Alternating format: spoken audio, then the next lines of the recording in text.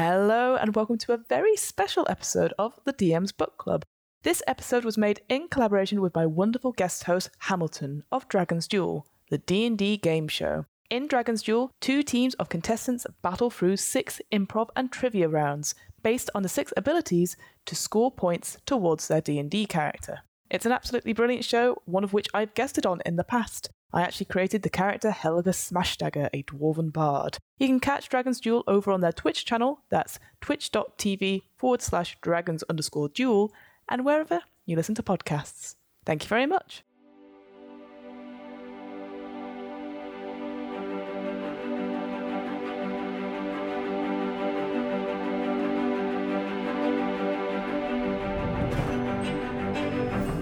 Hello and welcome to the DM's Book Club.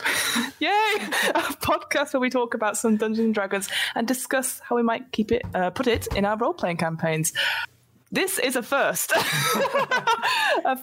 With me today, I am joined by the wonderful Hamilton, GM and host extraordinaire of Dragon's Duel, for some collaboration episodes. Hamilton, yes.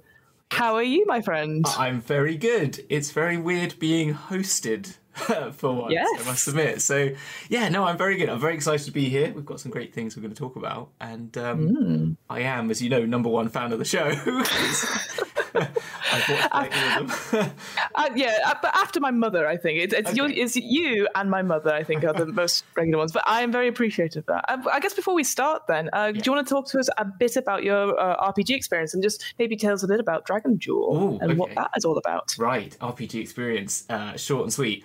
I originally was into RPGs when I was a pre-teen, young teenager in the 90s. So I told this on another podcast that I did where I got interviewed, where I had a very weird experience with a friend whose mum was American, who took me to Glastonbury at 4 o'clock in the morning, got us up when I was staying at my friend's house, took me to Glastonbury tour, told me to put crystals in the tour, and freaked us out in the middle of a rainstorm. It was like the weirdest experience ever. And afterwards, because it's Glastonbury, took us to this little shop and said, "Oh, you can just buy some books, because we clearly looked freaked out." She was a major hippie. She was lovely, but super. And it was a whole experience. Anyway, without boring too much with the details, ended up in a shop that sold loads of Forgotten Realms books, like randomly. I was like 11 or something. I don't know, 10, 11. And just thought, she said, you can buy a book, and I said, okay, I'll buy this one. And it was one of the Forgotten Realms sort of Drizzt novels of the time. And sort of, I don't think it was the first one. It was like a random one. And I can't remember it because I was so young. When you read books when you're young, you don't take them in. No. But my friend also at the same time bought a player's handbook because they sold it was just like one of those shops. And me and them used to play the Planescape Torment games on the computer. So we got into it. So he started doing some D&D groups and he got really into it. I just read the books really. And so I had a bit of a time with sort of Warhammer as well at the same time. And that's when I was a teenager. Then I hit about 27 or something like that. I moved from London back to Bath and sort of thought, hey, I should try and make some new friends again because I'm moving to a new city. Like, what could I do? So I joined a board gaming group and started a D&D group out of that. Wow. So were you straight into 5th edition then, or were you an early edition? Yeah, that was straight into 5th edition. I went to a board game group that had this quiet corner where there was people making noises and speaking in funny accents. And I was like, what are they doing? And and they were like, they're playing Dungeons and Dragons. And I was like, oh, Dungeons and Dragons. I haven't played that in years. This sounds like fun. And so, and then the usual 4 years later, I start a D&D game show on Twitch. Of course, as the natural. Why don't you? Yeah, exactly. Yeah. I love how that your origin story has got to be the for me the most interesting and bizarre one. Yes. And then you're like, but enough about that. I'm like, that sounds like an adventure quest in itself. You must come to Glastonbury, quick, the crystals, No, it was very strange. When you just go and stay at a friend's house, you're like, I'll go stay at their house on a Saturday night or something.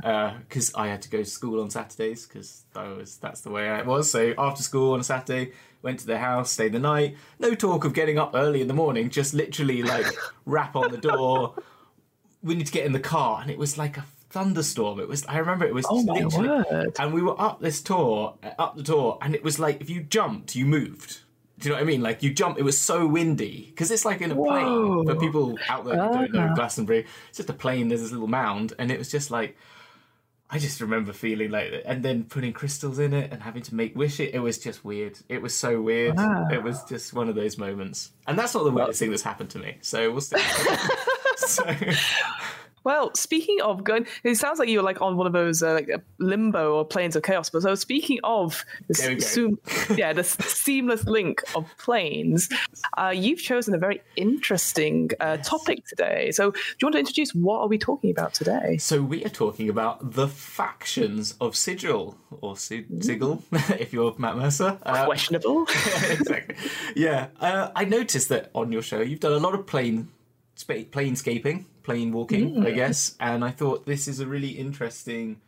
They're an interesting group of people, for people that don't know, that basically, I remember reading that the people who wrote the Planescape and came up with the factions sort of said they were trying to come up with these factions ideas, and they said, oh, you know what about all those people you know at university go like, dude, what if the universe was, and then insert here, and each of those factions is meant to be one of those like, oh dude, but we're all like immortal, or we're all really dead, and stuff like that. And if you could just, if you look at all of them, you can just think of the person who's just, that's pop psychology sort of, but pop philosophy even sort of motto. So that's what they are. I think they're a really good thing to add to any campaign. I mean, I think Planescape's great, but I think it gives an idea of thinking about alignment differently, giving philosophy maybe, and I don't know if someone could bring that in to whatever they're doing, however they wish, because they do act on all the planes supposedly. So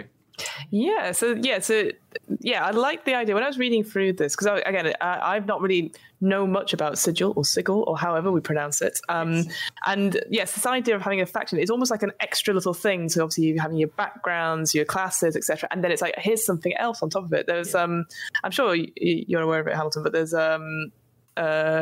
Acquisitions Incorporated. Yes. They do a similar but on a much smaller scale, where you have positions in a company where there is the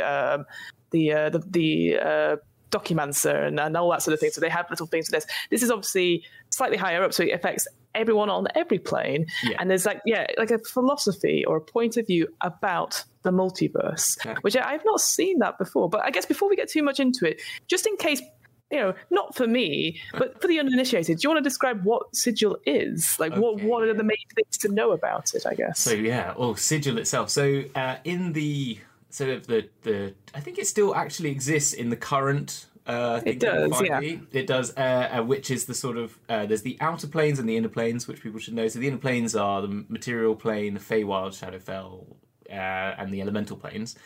And then you've got the outer planes, and all these outer planes are seemingly connected to this thing called the Outlands, which is like a circuit. There's a big circle, and then at each of the sort of quadrants of this circle are all the outer planes. So the Nine Hells, Archeron, Battle. Sorry, I'm not going to test you on what the names are. There's quite a lot of them. There's a lot of them. Yeah, I'm just trying to give a few. And then in the mid, then each of those have a little gate town that goes to this outer ring, and then this little area's got funky, weird things happening in the middle of it. And then right in the center is a spire with a sort of donut-shaped object that surrounds it, which is the city of Sigil, and it is the center of the multiverse in theory, and it is ruled. Let's not go into that. It's got portals to everywhere. It's called the City of Doors because it has portals to all of the other places. It's ruled over by a person called the Lady of Pain, who is pretty much immortal. Like I think always considered the highest of the highest. Sort of, you can't fight her basically. Yeah, it's just as I've understood, because again, from my brief look in all sort of the fifth edition stuff, there isn't much or too much on Sigil currently, but obviously in older editions there are, and obviously there's lots of discussions such as the Planescape one you sent us. But yeah, this idea of the Lady of Pain, like this sort of she's, again, correct me if I'm wrong, but no one's ever seen her. Is that right, or she's just like an overarching sort of presence? Yeah, she does float around the sky. In Sigil. Terrifying. Exactly. She doesn't really speak. She doesn't speak. I don't think she speaks at all. I don't think anyone's heard her. But she has these creatures called Dabus, which look like the Grinch, basically. Like, cool. I can't remember the name of the people in the city, the town that they're. But and they don't talk either. They talk in those like pictograms that are like a boat cool. it would be like or, and then an M or, like the sign, a shape of an or. So it'd be like more, without getting too deep into that. And so like a pictograms, or as I think, like wingdings, essentially. Yes, they speak like wingdings. Yeah, they speak in visual wingdings. It's a crazy place, I know. And and with that, it's because it's like no gods can get in there. So it's kind of free from the gods, and therefore it's sort of open to this philosophy, I guess. And that's where I think these factions have come in, and the Lady of Pain sort of maintains order of the factions. She doesn't like one getting too big or too small, and she does that by mazing people, which is like, I don't like you, you're just going to get mazed and chucked in a maze for infinite time. Or just, you will just turn into blood. You know, she's pretty powerful. She just like, you know, points at you and you die. That's kind of what she does. You're like, don't mess with her, essentially. She's like killed gods and stuff. Like, she's, I think there's lots of, you can read loads about it. She's quite an incredible character. Yeah. And just going back to, there was in the document you sent me, there was a great thing about, because there's like 3 things to get the idea of the planescape and stuff. So obviously, like you said, like that Sigil is the center of the multiverse, but whilst most people on their planes think they're the center, like, no, it's Sigil, but no one plane is more important than the other. So you kind of mentioned that, and I quite like that idea that everything is equally important. And then there's this idea of the unity of rings. So there was a description of the outer planes is like a great road, or the great road is like a band, and the planes are like gemstones along it.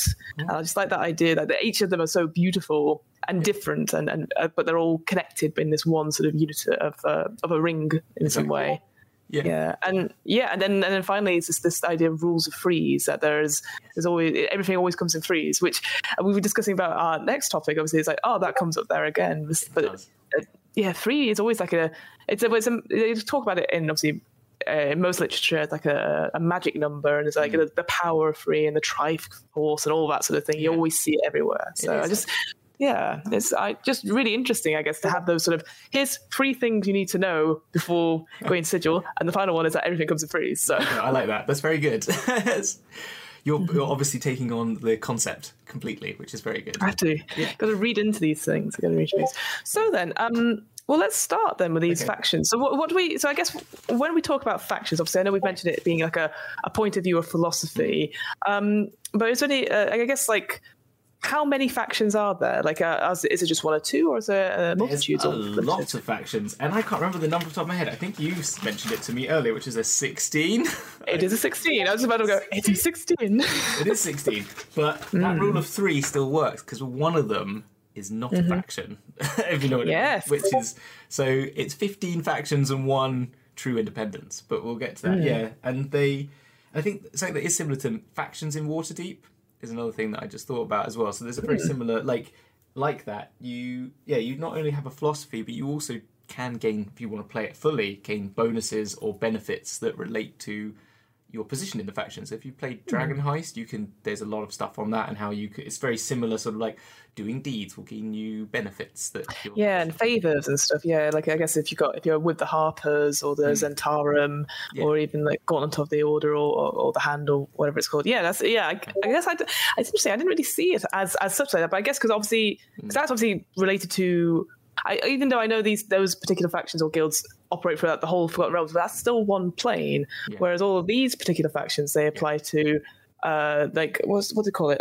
They've got like the sort of the material plane, but then all the other planes as well. Like you could be a part of one of these factions, but not be on. You could be in the inner planes and stuff. So. Exactly. Yeah, 100%. And some of them have like their home. They have they always take a plane of existence that's their sort of main plane that sort of fits with their feelings, because all the planes sort of relate to the alignments, and then in that, some of them, like the Harmonium, which we'll come on to maybe, they even have prime material planes of their own that they've inhabited and taken over in a sort of planar empire.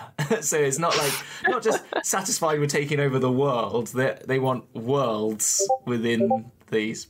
So they've taken over other prime material planes to do their bidding. or what they Absolutely. wish. And yeah, so and just because I know we've not said it out loud, we're looking at Planescape campaign setting, a player's guide to the planes. Yes. And that's where we're getting all this information from. But I'm sure, like you saying, there was like all these other books related to that as well. But this is where we're taking the most of our information from. If people want to go deeper, I recommend the Factol's Manifesto. You can get all of this on DM's Guild still, I think. Yeah, that's where I got them. So yeah, but Factol's Manifesto like goes deep dive. Like you get 10 pages per one. These are sort of 1 page sort of introductions to them. Yeah, and I was saying before we started recording as well, just to mention here that this is the first time when I was reading through a fairly short supplement. To be fair, like it's like only 36 pages, but. It's instantly, for me, the writing and the tone of it throughout. I was just saying to you, wasn't I? It's just like, it's so accessible. Sometimes when I open the various tomes of D&D, I'm like, oh God, it's double columns, really small writing, zoom in, try not to die, like from not boredom, but just like sometimes it's quite dense. I was off topic. I was looking at 3.5 edition recently to make a character for a game someone wants me to play, and I just gave up because it was just. I'm sure that obviously I know 3.5. Some people really enjoy it and stuff like that, but the book is incredibly dense in places. But what I loved about this particular supplement is that the writing of it. There's such a tone to it, and there's such a voice for it, and it goes throughout as if, like we've talked about, like with Volos and Mordekainen and even Tash, it's like the guide or the person that the book is related to. There's not, as far as I could tell, there wasn't someone that's mentioned here who's the writer of it, but throughout the whole thing, there is this sort of tone, and it felt to me, I think I was saying to you, wasn't I, that it feels very Douglas Adams, Terry Pratchett, Neil Gaiman-esque, that sort of like whimsy, but also it felt very British, weirdly. I don't know if it was meant to come across like that, but it was just instantly something about it where I was like, it's like somebody talking to you in the pub, or you know what? It's like you were saying before about like high school and stuff. It's like someone sat you down. Was it Carrie or whatever she's called from Mean Girls? And so it goes, okay, here are all the people on the different tables. Here's who you need to know. And it's just from that person. Yeah, it's just that person's point of view. Yeah, no, it's beautiful, and that's the great thing about Planescape. I think it's why it's loved with a lot of people of that time, but even people who've got into. I've seen a lot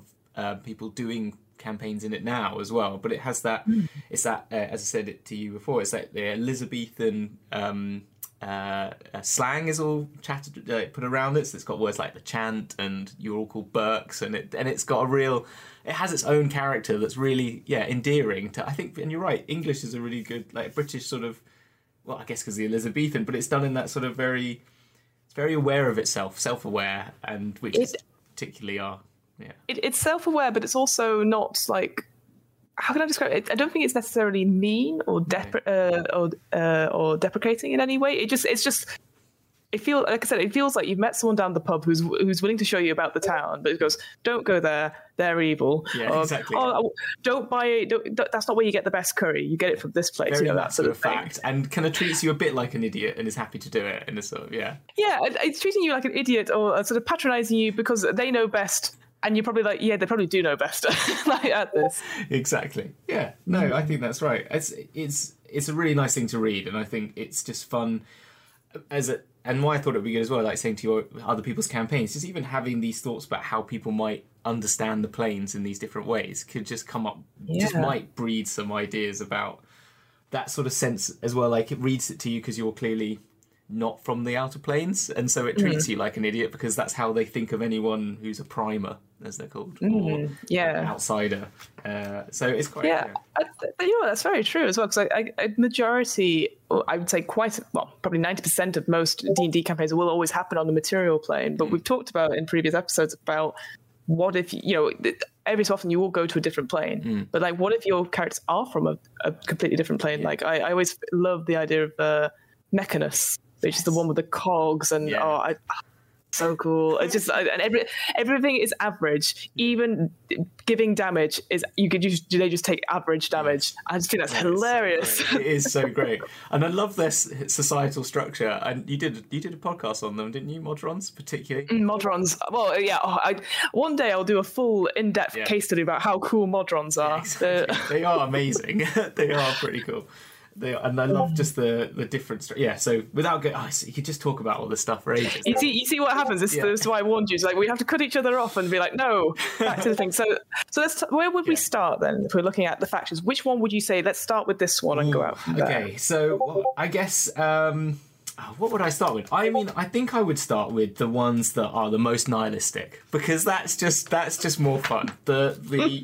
There's because they sort of group into little groups of factions that sort of have similar themes, but are like different variants on the same theme. So we obviously have. So then in that there's the key ones are there's the Bleak Cabal, right? So it's not in alphabetical order. So the Bleak Cabal are basically misery in exile, because they just believe there is no meaning to life, right? There's no meaning to anything. It's all a lie. Anything that you believe in is just bullshit. It's not just chaos for chaos' sake. It's not lawful. It's just random, but not in the sort of. There are other people that are more chaotic. This is more just pure neutral, like true neutral. There's nothingness to this.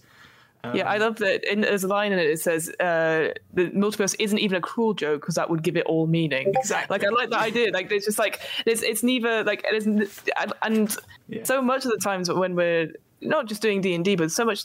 I've been in sessions as well when you're like, but what does it mean? You know, we've got all the pieces. You're like in your head as a DM, you're like, doesn't mean anything. Please move on from the door. So I do definitely empathize this idea that like there's just no meaning to it.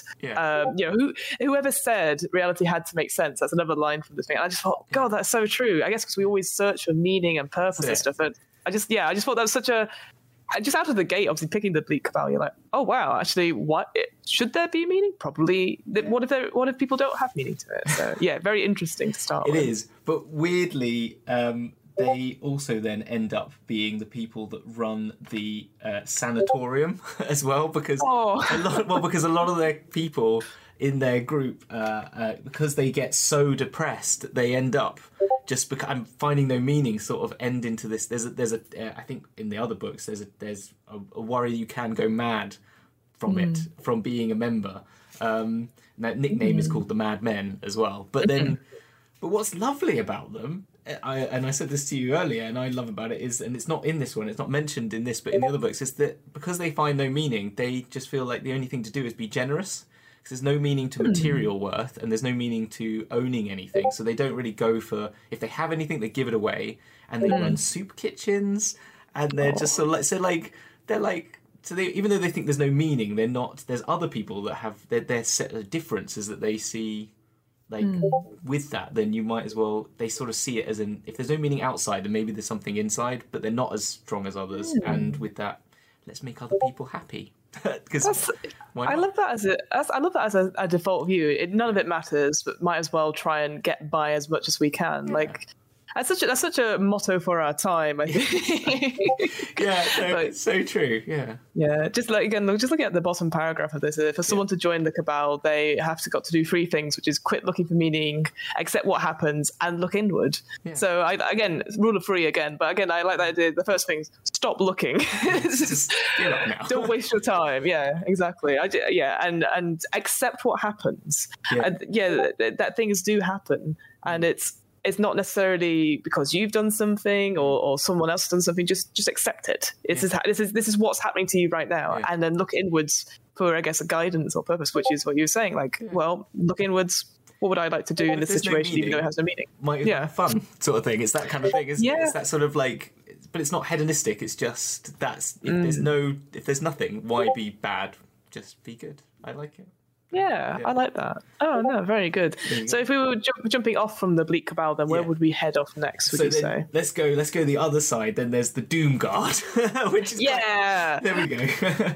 Which then is like, it is similar. They sort of see the meaning is entropy. Like they go, look, what is it? They say, like, took a look around, everything's going down the tubes, falling apart, stopping, people die, rocks erode, stars fade, planes melt away, so like, look around you, it's all going to pot. Like, why bother trying to fight it? Let it happen. Because all of this stuff is leading to potentially something at the end that might be interesting. That's maybe, because that's the only thing that's constant. And therefore, again, you can so see this in like university. Someone, going, dude, entropy is like everywhere. Like we're all fated to die. It's just there's no point. Exactly, in fighting it. But they do fight in the other way, in that they are the armorers of Sigil. So and as a little thing that I noted from somewhere else is that they arm both the demons and the devils. Because interesting. Yeah, so they keep the blood war going because they don't want either of them to win because that will create some sort of order. But they just want them all to just kill each other off, basically, because that will just destroy that. Kind of, they're a bit crazy, but yeah, that's what they look for. So they're a bit more actively engaged in making entropy occur. Yeah, again, it talks about like if someone builds a house, they don't tear it down. The house is going to decay at some point. So it's that idea that they won't necessarily act straight away. So yeah, like the idea that they'll become armorers and stuff, but they're not. It's like an indirect thing, isn't it? And like I kind of like that in a way. Yeah, so different to the Black Cabal, just like. Rather than there's no meaning in it, that death is the end and it will come for us. It reminds me so much of that film, like It Follows. I don't know if you've seen it. The horror. Yeah, it's a horror film that whatever this evil or thing is, it's always following you and it will catch up to you one day unless you pass it on. And that just, it's always, there's so many great shots of it, like of people just chatting. And then in the background, you see somebody walking towards the camera very, very slowly. It's, I don't like the sound of that. But it's a bit like in, talking about books, the Amber Spyglass, the Philip Pullman with the death that's like outside the door and it's your friend and it comes closer to you. That reminded me of that a bit. But yeah, no, you're right. And the thing about the house I liked is that they say, but when you look at a house isn't new when it starts because that's a tree that's been knocked down. It's stone that's been taken from the quarry. It's so even the house as new is already things that have been taken from their original source. It's already the cycle of life and death and stuff like that. I hadn't even considered that. That's such an interesting thing that everything we use is going to be reused and that cycle will ever continue. And yeah, I like that. Death of the universe eventually. And there you go. Have fun. No, I will. Ugh. All right. So those are two very interesting ones. What would you say out of the rest of the factions? Is there one that strikes out as like something completely bizarre or different? And you're like, whoa. Okay. What's the most bizarre? They're all pretty bizarre. One you go, what? I guess because obviously with all these faction stuff, obviously, it's all right. Is there one, I guess, I'll put it this way. Is there one faction where if a player said, I really want to play this, you go, oh, I'm not sure. Yeah, Mercy Killers. Mercy Killers, yes. Excellent. Because, and as I've heard someone mention, they're not Mercy Killers. They don't kill you in mercy. They want to kill Mercy, right? So their whole theory is that judgment is everything is about judgment, and mercy is only for the weak. All right, and it's just a ploy. So there are no extensions. There's no circumstances. There is just law.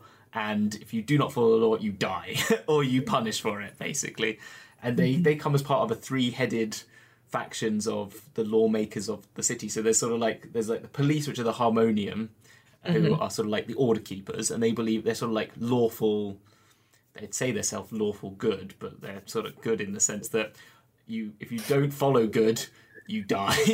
Yeah, but that kind of good, yeah. But it's like, you must be good, you must be ordered. Every order is the only, peace is the only way to manifest better life. And then you've got these governors, which are the fraternity of order, who do like the courts, and they're just about knowledge and creating laws. The Mercy Killers are your lawful evil, in a sense that you've broken the rule and you're punished immediately. And they go around, they are the executioners, and I'm trying to think they be themselves above the law, and they're called the Red Death, which is so I wouldn't really, unless you were really keen on that, I don't think I'd have many players playing as a it's one of those things, again, looking at it now, the idea that justice is absolute and perfect, but it's got to be correctly applied, and obviously that's what they do. For me, I instantly got, just because I've been watching lots of Doctor Who lately, the Jadoon, the space Rhino police, who again, it's okay if you don't see it, but essentially they'll go around and they'll try and find whoever it is, the suspect, but if someone gets in their way of correctly applying justice, they'll be like, right, dead. Assault on an officer, even though tried to stop them and all that sort of thing.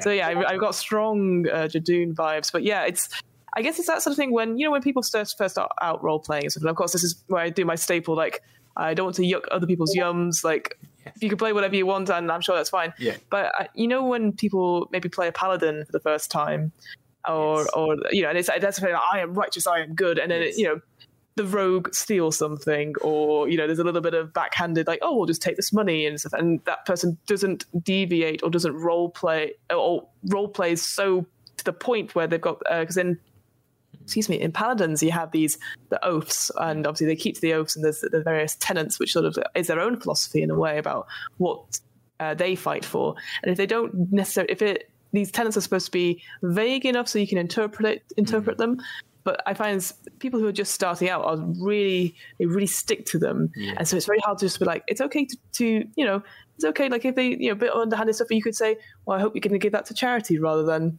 I don't know, killing the rogue. Yes, exactly. I challenge you to a compelled duel, and that's it. Yeah, and you're like, oh no. I think it's that sort of sense of like, with paladins, as well as just remembering. I'm trying to think of a good example in media, but there's that sort of like, there are examples where you should be aware that it's your oath, and that part of the paladin thing should be kind of reminded. I try and do that.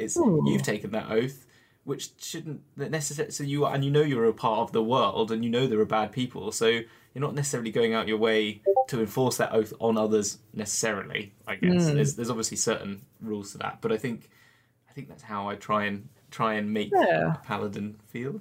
I do like that as a way of interpreting, because people assume like, it's that sort of thing, well, these are my tenets, so I must project them out, but actually it's a way for you inwardly to look at, I guess. I like that. Just saying like, hey, not everyone's going to follow it, and that's okay. Yeah. You can be as zealous as you like on certain things, but at the end of the day, obviously, it's a collaborative story kind of thing. But I like that idea. They could judge them. Yeah. They can say, like, I don't think that's good, but what you want, sort of thing. Yeah. No, absolutely. Well, then let's go on to the other ones then. So you talked about the Harmonium then. Yes. You said they were like sort of the police force in a way. Yeah. So they sort of want order. They're sort of the guards of the city. They're sort of there, so they go around and just enforcing people, making sure people are staying in line with the laws, however they are written. Which is generally, the laws of it is just don't murder, don't steal. Your classic, classic laws. classic laws. Exactly. But they, but on the other hand, they are, very much, they are the true paladin in that sense, and that sense of what you're saying, that there is a rule, and if you break it, you are going to go into prison, basically, and then you'll be dealt with by this other faction. And that, their home is the jail, and and as I said, they want this peace because they feel that peace is about the only time in which you can further knowledge, because it's all about, a lot of these people are about knowledge, collation, which is sort of a Planescape theme, and so they've gone to prime worlds and overtaken them to enforce order where they found chaos on them and try to instill a peace. And it sort of seems to, they sort of put it in the other books a bit like it kind of works and people are sort of okay with it ish, but they're also under a massive empire, which is probably not very good. The only way to achieve peace is through war. There's a bit at the top which made me chuckle, was it the secret to the universe? It's simple. It's just that the Harmonian's always right. Yes.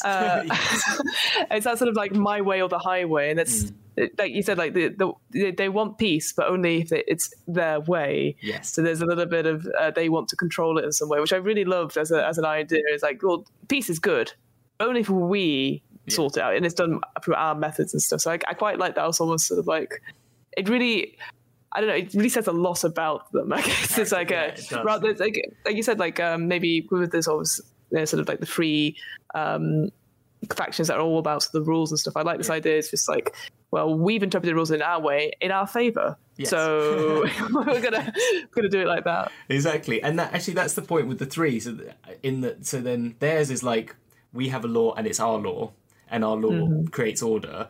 The other one is like, a pure justice law is the function of law. So law is law of there is right and wrong, and you're punished for bad is punished, good is, that's it, sort of thing. So theirs is they are above the law, but theirs is a bit more purer because they're not trying to achieve anything beyond law itself, like delivering justice. But then the Fraternity of Order, who are the sort of courts, their idea of like law and knowledge collection is purely so that they can break laws by finding loopholes.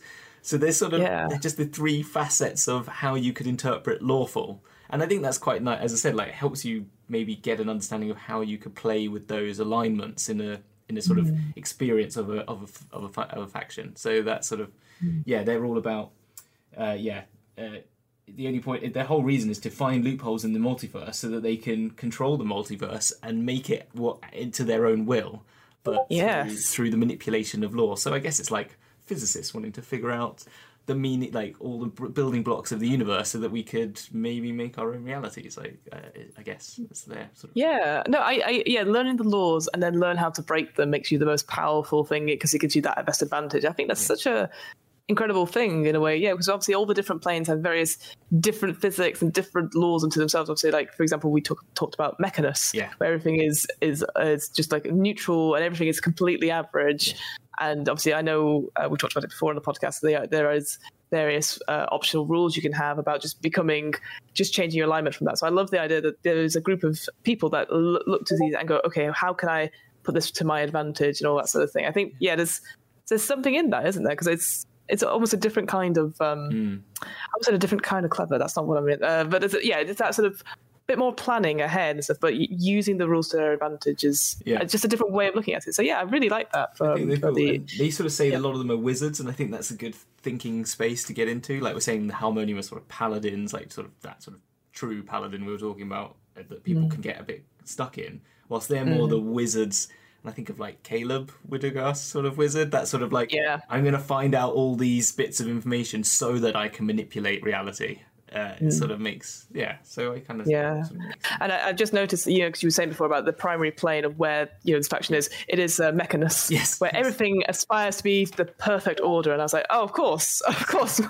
Silly. But I like that idea that they're just on the big cog wheel. They just have all these wizards going, right. Like I've got these transcripts, these contracts from various things. Look what I found, and they're just talking over it. But also, oh god, now I'm just imagining like a big meeting of wizards on Mechanus where everyone has monotone voice. Everything is perfectly ordered. There's someone that's timekeeping. The Modrons come in with teas and coffees at various regular intervals. I want to see. That's so cool. I think that would be amazing to go to. Oh man, yes. God, oh no, that'd be terrible. Like a Teams meeting, but on different planes. Like, no, I just love to see it because it'd be like one of those Swiss clocks, wouldn't it? Basically. Oh yes, absolutely. The tea coming out of the doors, then they go away again, and a constant order, just clicking along. Oh yeah, absolutely. A really boring Wallace and Gromit. That's so true. Yeah. Okay, so then we've covered quite a few of them then. And you've obviously said, is there a particular one that we've not talked about that you're like, this is my favourite one? Oh, okay, favourite one. So I do like the as a lapsed Buddhist, as I have been in my past, there's a couple of them that sort of fit with that sort of theory, and I quite like them because of that. So they're sort of three again. Yeah, so there's perfect. And there are different types of Buddhism that you could take into it. So a lot of these are based on some quasi-religious and religious themes, as well as other like philosophies. But so there's the Transcendent Order, which is more like the Taoists. They are sort of get rid of your thoughts. It is all about action and immediacy and instinct. And so in the moment, isn't it? That sort of, and sort of that sort of you and so their main place is the gymnasium, and it's all about training and becoming, freeing your mind. You're proper Neo and Morpheus. Morpheus. And that's what they're all about. And they have a really cool room in their main house, which is the gymnasium, which is a room where you float in like an infinite plane sort of space. It's sort of like a demi-plane they've created, and you go in there and everyone takes time just to float in like a what do you call it, those sort of chambers which have got no not an anechoic chamber, but the one that Homer Simpson goes into and trips out. Yeah, it's like a sensory deprivation tank. That's it. That's the one. Yeah, there you they go. have one of those, and you're sort of meant to go in there and spend hours just trying to remove your ability to sense, like to have any senses, and just get to your pure inner thoughts. Again, just talking about the writing of it as well. There's a great sentence here which goes, "Problem is, some people start thinking and mess it all up." Exactly. And I just it's just again that sort of very down to earth. Like, look, the reason why people think like this is it messes up. It adds hesitation and doubt, and that's rubbish. We want to act on instinct. And I'm like, God, yeah, 100%. Thinking complicates things. It is very much buy now, pay later, though. I kind of like that in the sense of like do it. And yeah, I guess I don't know. Like, again, and obviously just only through reading this thing, it's like the idea is like, be in the moment, act now.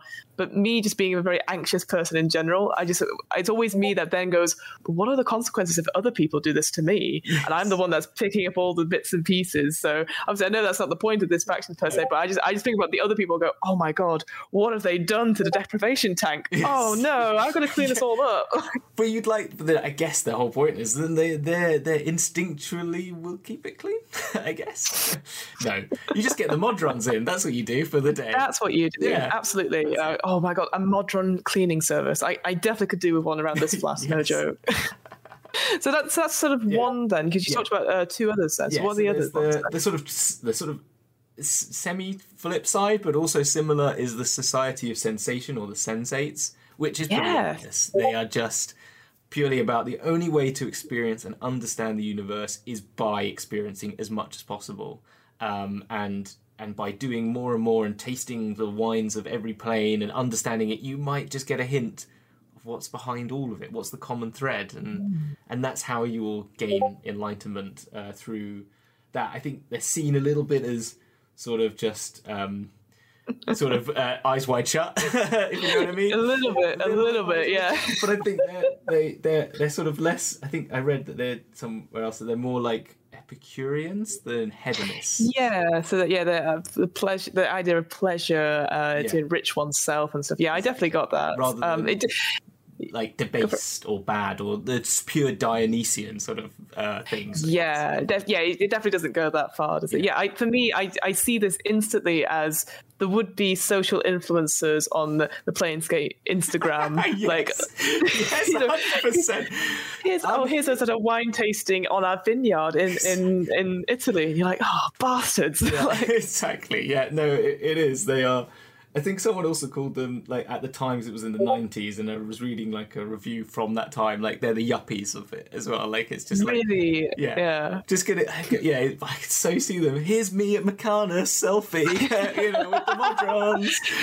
Hashtag sensation, yeah. Sensation. Here I am sliding down to Gehenna, 45 degrees, yay.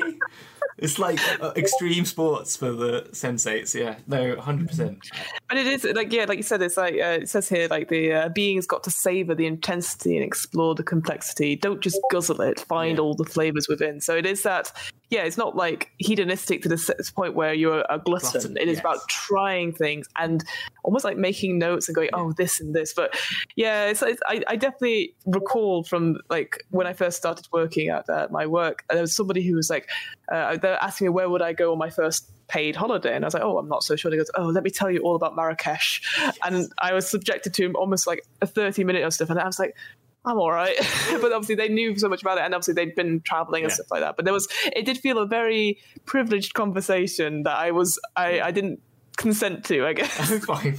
By the way, I recommend Morocco generally. It's one of my favourite countries. Just want to put that out there. For if anyone hasn't, it doesn't need me to tell you that, but it's no, it's one of those things. I would love to go, but it was just one thing. Let me tell you all about it, and they just went, and they just gave you too much detail, and yeah, definitely. But it's one of those things where I was like, yes, but it's one of those things where someone hypes up something for you. So there you go. I will never watch it for like 5 years. And then you come back to it and then you go, that was really good. And then you tell them, they're like, well, why didn't you watch it at the time? You're like, oh, you spoiled it for me. So yeah, because you told me it all. 100%. I'm with you. And you can imagine these people being quite annoying to be around potentially, as you said. That sort of I can imagine trying to tell you how to eat your food and you're like, I just want to eat this pie and chips, I'm okay, thank you. Oh my goodness. Of course, yeah, you're right, they wouldn't, it's not necessarily being like a fussy eater per se, but it'd be like, you have to open the oyster like so, and then you have to swallow it like this, and then gurgle it around your mouth and get all the flavor. My god, exactly. You're just not doing it right, and you're just like, oh, just fuck off, okay, I just want to drink my pint, all right? I love the idea of you have like the black couple and someone from the sensation, just like, there's no meaning in this. No, just try it, you'll find something. No, there's no meaning in this. Well, you can just imagine just looking at each other in complete disdain and just like, what the fuck, you just got it so wrong. That's what's great about them as well, because this city, and that's what when I've done a Planescape campaign, is that you just got to try and you can have these really enjoyable moments when these factions meet, and how they can just look at each other with that sort of humour of just like very aware of each other and just obviously thinking they're all idiots. Each other is an idiot. But everyone, it's almost like you talk about like a sort of a balance in a way. Like no one faction is necessarily important than the other. They just have all their different views and stuff. And whilst they'll probably have like you said, like some judgments on other people, it all works, like, because it's all very different. So there's always a place for everyone, I think. 100%. Exactly. All right. So that was number 2, right? Of that one. Is there one more? Yeah, there is, and they sort of flip between 2, but there's sort of the sign of 1, which is that every individual is unique, and that is what makes the universe great. Is actually the uniqueness of every individual, and that they also believe that I think that each individual person is the center of their universe and the universe, and so and the universe is only created by their imagination. And there's that funny line that they go, so exactly who is imagining the universe? Well, that part even the scientists don't know for sure. One of them is, but they can't agree on which one. But the safest bet is just to fall in with their faction, because any signer could be the source of everything. So maybe it's a safe bet because one of them is probably the center of the universe, and you're there. How interesting! I like that. Yeah, it's very much like and this is where my philosophy degree is going to let me down. But there's like the I think, therefore I am. Yeah. The idea that as soon as you think about something, you exist, and that sort of thing. That's sort of very, very philosophical on that. So I did like that. Yeah. Without the self, the multiverse ceases to be. And it always reminds me of, there's that quote, it's like, don't be the NPC in your own story, that you are the hero. And this applies to real life, obviously, as well. But don't stand by, make the choice, do the things, because it's your world and you'll only live in it once, or if you're reincarnated, all that sort of thing, but you should make the most of it. Very similar to the previous ones. But something about that idea that you don't know which one it is. So just believe them. Just all of them. Yeah, and one of them will be fine. And it might be you. You never know. So, you never know. Exactly. And they also believe that they can adapt the world based on their thoughts alone. So there's that sort of...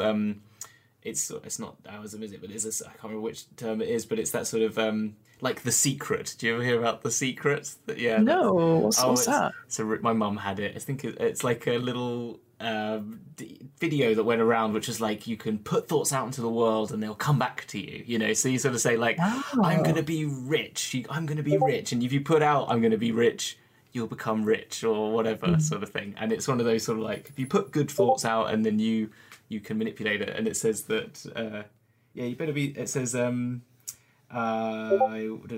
is it? Better be nice designers, because they just might decide to imagine a body right out of existence. Don't think it can be done? Maybe not. But then a bashers for fool to take the risk. Lots of folks disappear without a trace, and more than a few are enemies of the signers. So makes one think, doesn't it? That's great. I love that. Again, the tone of the writing through there is like that, almost sort of whispering, like, well, I don't know, sort of like whispering in about. I love it. Yeah, you probably should.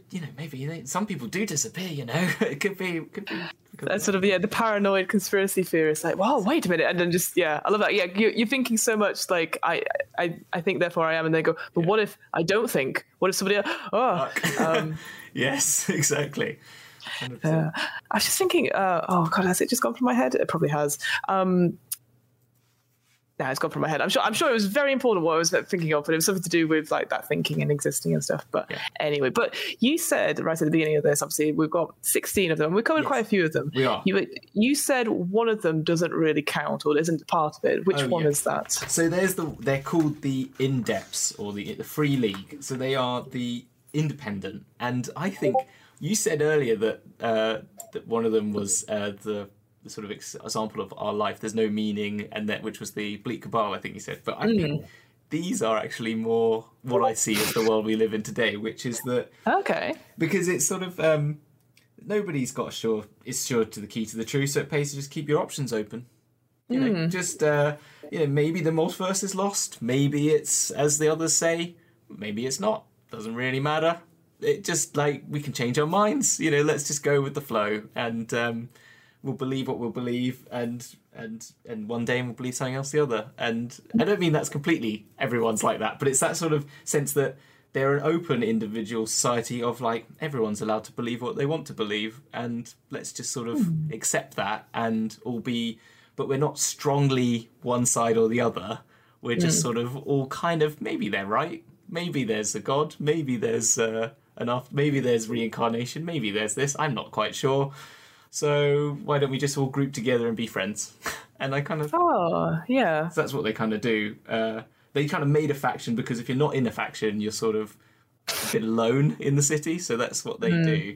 And they sort of... Yeah, it sort of says no one tells them what to do. They all kind of work for anyone.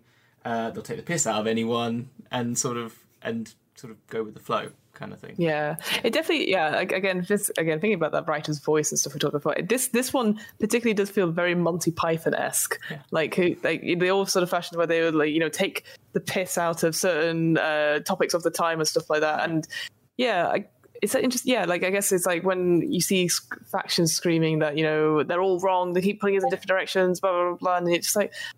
Yeah, just it's time to change. We'll break free, etc. And let's work it out together. But it doesn't matter. What's necessary at the time we'll use to make it work, sort of thing.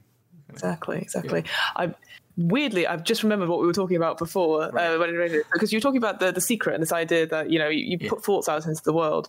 So we talked off stream about this, but the Artist Way by Julia Cameron, which was like a 12-week.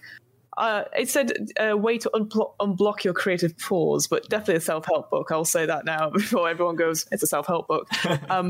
But one of the things it talked about was the idea of serendipity. Yeah. So if you said, like, I really want to do something with D&D, I want to run a D&D game, maybe something as simple as that. And then what the universe will do, will hear it, and then it will present you with an opportunity. But you yourself have to identify that opportunity to do it. Yeah. And it's that moment of going, oh, I see an opportunity. There's lots of people going, oh, we want to play regularly on Thursdays, but no one's around. And you're like, I could do that. And if you recognize it, then you should go for it. There's sort of leap at that chance now. I seriously believe that to be true, though. I'm kind of with you on that belief. That is my personal belief. I think what I try and do with all my things is that if I want to do something, I'll put it out into. I mean, we'll have opportunities. Obviously, like Dragon's Duel was an opportunity for me. I was like, yeah, I've got time to do it. And I was like at the time going, I need to do more collaborations and stuff. And I was like, all I can do is just go, hey, let's do this, and then look at us now, So I think there is definitely some bits to it, but it's and I would also argue, going back to the idea of the rule of three, I think it comes in threes as well. So I've noticed definitely opportunities where I've got, that's a second opportunity in as many days, there'll be a third one or something like that. But that's my own philosophy, actually, thinking about it, this idea of serendipity. If you want something, the universe will hear you and present you an opportunity to get it. You just have to recognize it as an opportunity. That's right. I think someone might argue, but I agree with it, and I think I don't know what's at work. I'm sure it's a lot of hooey at certain times, like it'll be ridiculous. No, but I think there is something to it. I think they also, like, there is, like, yeah, I think the beauty of it is that if you just put yourself out there, there's so much out there already, and so many other people wanting to do the same thing, because there's so many of us, and we're so lucky to have the world we have, that we can just, like, find people who want to play D&D on any day. Absolutely. Exactly, and all that stuff. Absolutely. So, but yeah, no, I totally agree. I think there's truth into it. There's truth to it. Yeah. That's what's great about this as well. Reading these is you kind of see your own philosophies in it, and you kind of pick them up, and there's something nice about sort of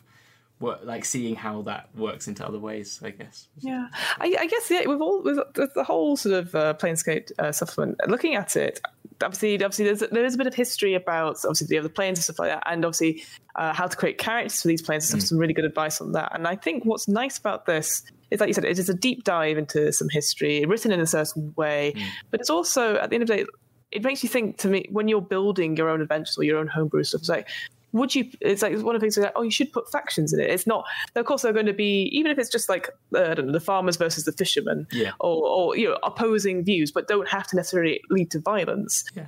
I hadn't considered it before when creating, say, a town or anything like that. So I think this supplement's been really interesting because these, again, it's all it is points of views. It's not necessarily like one is better than the other or is necessarily corrupt or has a big influence on the monarch or something like that. So it's been a really interesting read. I guess if you were going to put, well, I'm sure you have put factions and stuff into your own Planescape campaigns. So is there anything you would advise to people who are going about to do this, like to add factions or to have players introduce factions to their campaigns? I think the one thing that you picked up on, like if you wanted to take the ideas of them but not like directly use Sigil and those factions, is that I think they're quite a nice way to create, as you said, like maybe religions or theologies in your own campaigns or to create, because they're a bit more like that, and some of them are a bit more just law about, like have a law based function which you could use to try and help you understand how the guard might work in that city or something. But I think you could try and bring them in that sense, more the sort of, here's a theology that's not related to a theology that directly that and gives you a way to have a lot of morals that they might own and benefits and boons that you might want to gain from that, and gives you theories on how they might work well with different classes. So that could be an interesting way. The other way is if you wanted to make your own homebrew campaign, if you wanted to make it have this sort of philosophical edge, then you could take these directly.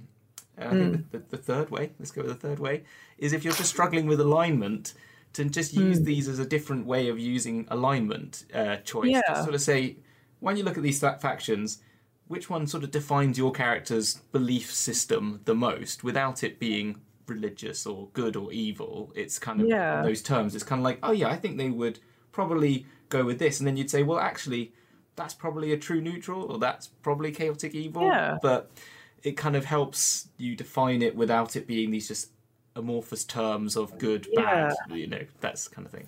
I think that's such a good point as well. Yeah, sometimes, because again, one person's definition of good is not necessarily an objective version of good. So yeah, I think that's totally true. And yeah, with all the stuff recently with Tasha's, I know I always mention Tasha's in every bloody episode, but the talk about you don't need alignment, and then people are like, well, what can I do for that? And I know, like I said, like I talked briefly before about Paladin Oaths with the tenants and stuff like that. That's one way of being. But I think, having philosophies that if you read into it, you probably go, oh, I think interpreting that is, like you said, a true neutral or a more lawful character. Yeah. So you don't have to necessarily pigeonhole things. So I think that's such an interesting idea. So having that idea of factions, which isn't like necessarily like you said, a religious order or maybe a physical guild, perhaps. It is just a way of life that is just sort of hanging over people, I guess.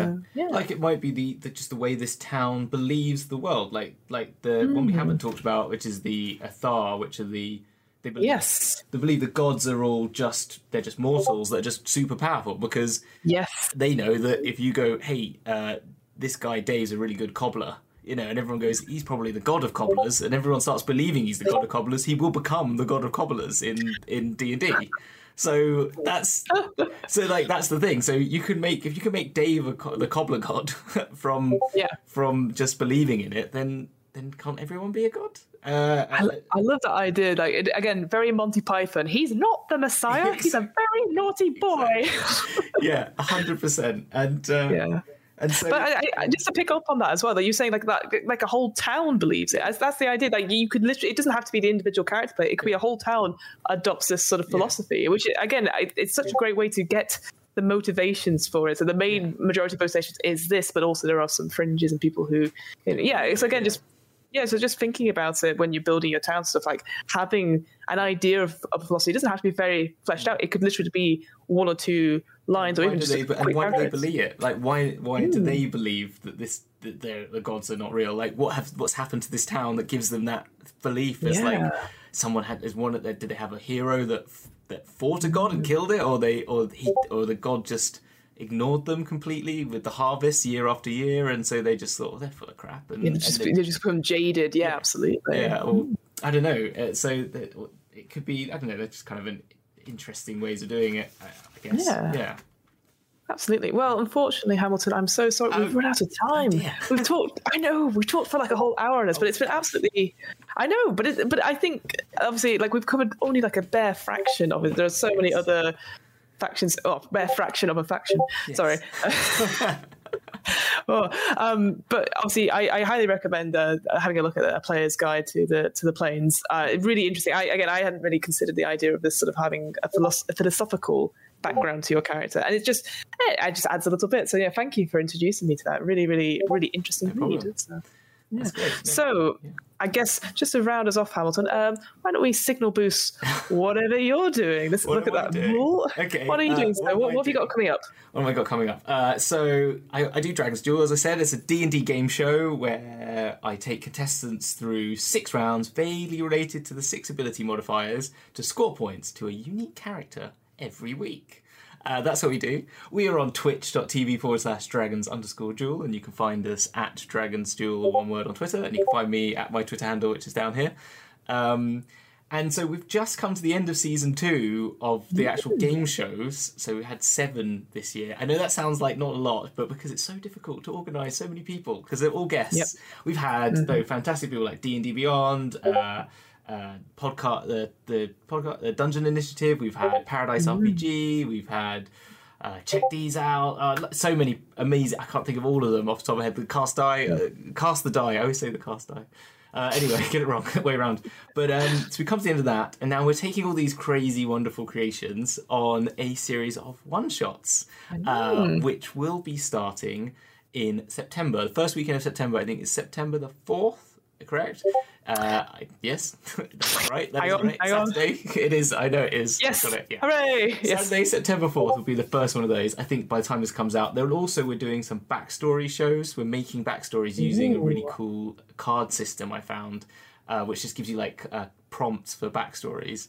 Oh, I love that. Yeah, which is really good. And we did the first recording of that, and the first one that's coming out the 28th. I think so. You might see that before this comes out. But yeah, that's what we're doing, and then we're going to take a break, and we've got some cool other funky stuff we're going to be doing whilst we're in break with potentially someone on this show. What? It's not me. So who could that be? Who could that be? Yes, I know we've got. Yes, yeah. I don't know if you can talk about it just now, but yeah, I'm very excited. It's a brand new system to me, and just talking about world building for that has just been like very, very exciting. Yes. But yes. I will just round off by saying my name is Fiona. I run the What Am I Rolling podcast, which is a twice month. Yeah, it's going very well. So I had to get it in there. Get it in. It is a twice monthly RPG one-shot podcast. As Hamilton asked, it is going very well. Bluebeard's Bride is currently going out just now. I've got actually my own other backstory episode. I think it's coming out after that, and I've been talking about it for ages, but I've just finally edited the Warhammer one-shot way back from January when we recorded it. It's now finally done, and I just need to put it out. It's a very exciting, really enjoyed it. It was our friend, Chris from Darker Days Radio, they do all sort of the Warhammer, Graph and Glory and all that sort of thing, and it was very good for him to come onto my podcast and realise that everyone on my podcast has no idea about Warhammer, apart from one person. Oh, really? Okay. Okay, I've got like White Dwarfs all on this wall. I was going to say, you said at the beginning you've got your own sort of thing, so I'm sure you'll enjoy that episode when that comes out. But I guess until that time, we will be, and I can never end it. I always go, love you, bye! Love you, bye. All right, I'll do that. Well, thank you so much for listening, everyone. We'll be back next week with a brand new episode. So, as Hamilton says, love you, bye! Bye! Bye!